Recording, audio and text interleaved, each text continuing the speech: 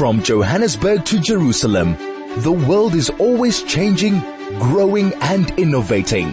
Join Benji Shulman for the next hour as he brings you the trendsetters, the thought leaders and those creating news before it happens. Only on the New Blue Review, your favorite Jewish culture and current affairs show. Every Monday at 9 a.m. right here on 101.9 High FM. Rob Hutchinson from Dear South Africa joins us every single week. Interesting topic for us today, Rob. We're talking about laws from the apartheid era that need to be removed. And we're talking about this in 2021. So what, 28 years later, 27 years later? What are they still doing there? Well, welcome to Parliament. That is no doubt the pace at which we work in our South African Parliament. Quite sad, really.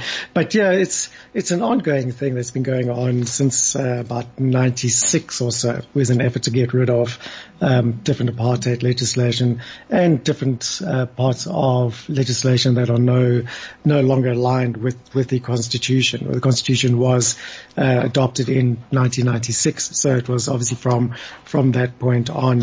And interestingly enough, there's actually an annual review of the Constitution which takes place obviously annually, and that's actually up for review now.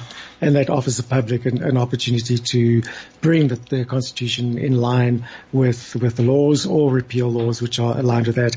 And this is another piece of initiative by Parliament, and it's starting with the security sector and the security portfolio, and that is to change laws that are sort of out of date, have slipped through the cracks, and so on. So what they're focusing on, and I think we discussed this a while ago on your show. The first one we saw was the single marriage statute, which attempts to change all the laws around different cultures and different beliefs in marriage and what constitutes a marriage.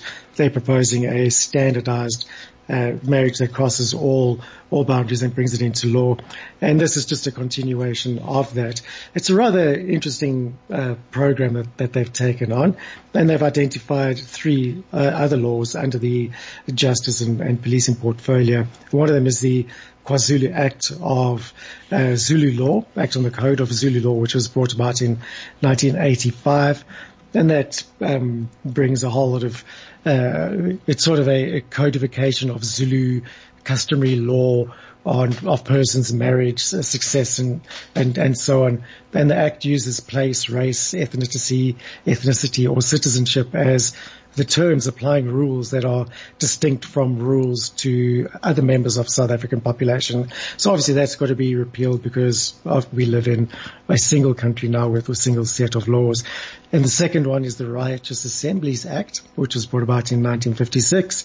And this is I think something to do with the EFF's case recently, and they were taken to task on what constitutes a gathering, what constitutes a riot, and what constitutes a protest.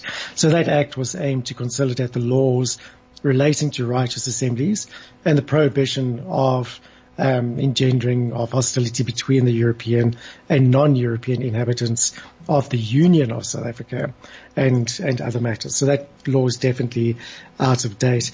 And then there's the Transkei Penal Code, which also came to being in 1986, at a time when the Transkei territories were administered by the Cape Colonial government. So that also needs to be re-looked at. Rob, can I ask, is any of this seriously still, I know the Riotous Assemblies Act was used against the EFF, but I can't imagine that someone seriously approaching a court in this country saying, listen, I'm a citizen of KwaZulu-Natal via my birth and I want Home Affairs to recognize it. I mean, is any of this still operative? Well, yes, it is, because it is still in law, as we saw with the EFF case. It can be drawn upon. So therefore it does need to be addressed and does need to change. But the question there is that these aren't the only three acts. There must be thousands of pieces of legislation that have slipped through the cracks or out of date. And what that actually is indicative of is highly complex and sometimes irrelevant law, legal society, and legislative process. A better approach would be to totally rewrite the laws as they are altogether, but that's rather an impossible task. So I think what they're doing is noble and greatly needed, but these laws will only present themselves when someone does take advantage of them. Super interesting, Rob, that before you we had a discussion about archives and UCT, and it sounds like Parliament is doing a similar kind of burning process itself. Is the public encouraged to comment on this repeal system process? Or is this something where we ask for public comment from, or is it the legislatures dig up stuff and then repeal themselves? Yeah, well, definitely the public is invited to comment on this. They've only put forward the 3 laws as such. But what we'd look towards here is the legal fraternity at large. Can they identify other laws which are out of touch with the Constitution or outdated and so on? Get them to offer suggestions on laws that should be changed or amended or just modernized and brought up with the times. So definitely it is a public participation event, but aimed more at those who are familiar with the law and legislation. Well, if you're a lawyer out there listening to the discussion, go dig through that old textbook that you always thought, oh, that was stupid. Why do we have this on the books? And see if it didn't perhaps relate to apartheid. Rob, if people want to have a look, I'm sure dearsouthafrica.co.za has it as usual. Thank you so much for joining us, and we'll chat to you again next week. Fantastic, Benji. Thanks so much for the opportunity. Have a wonderful week. Thanks so much, Rob Hutchinson there from Dear South Africa.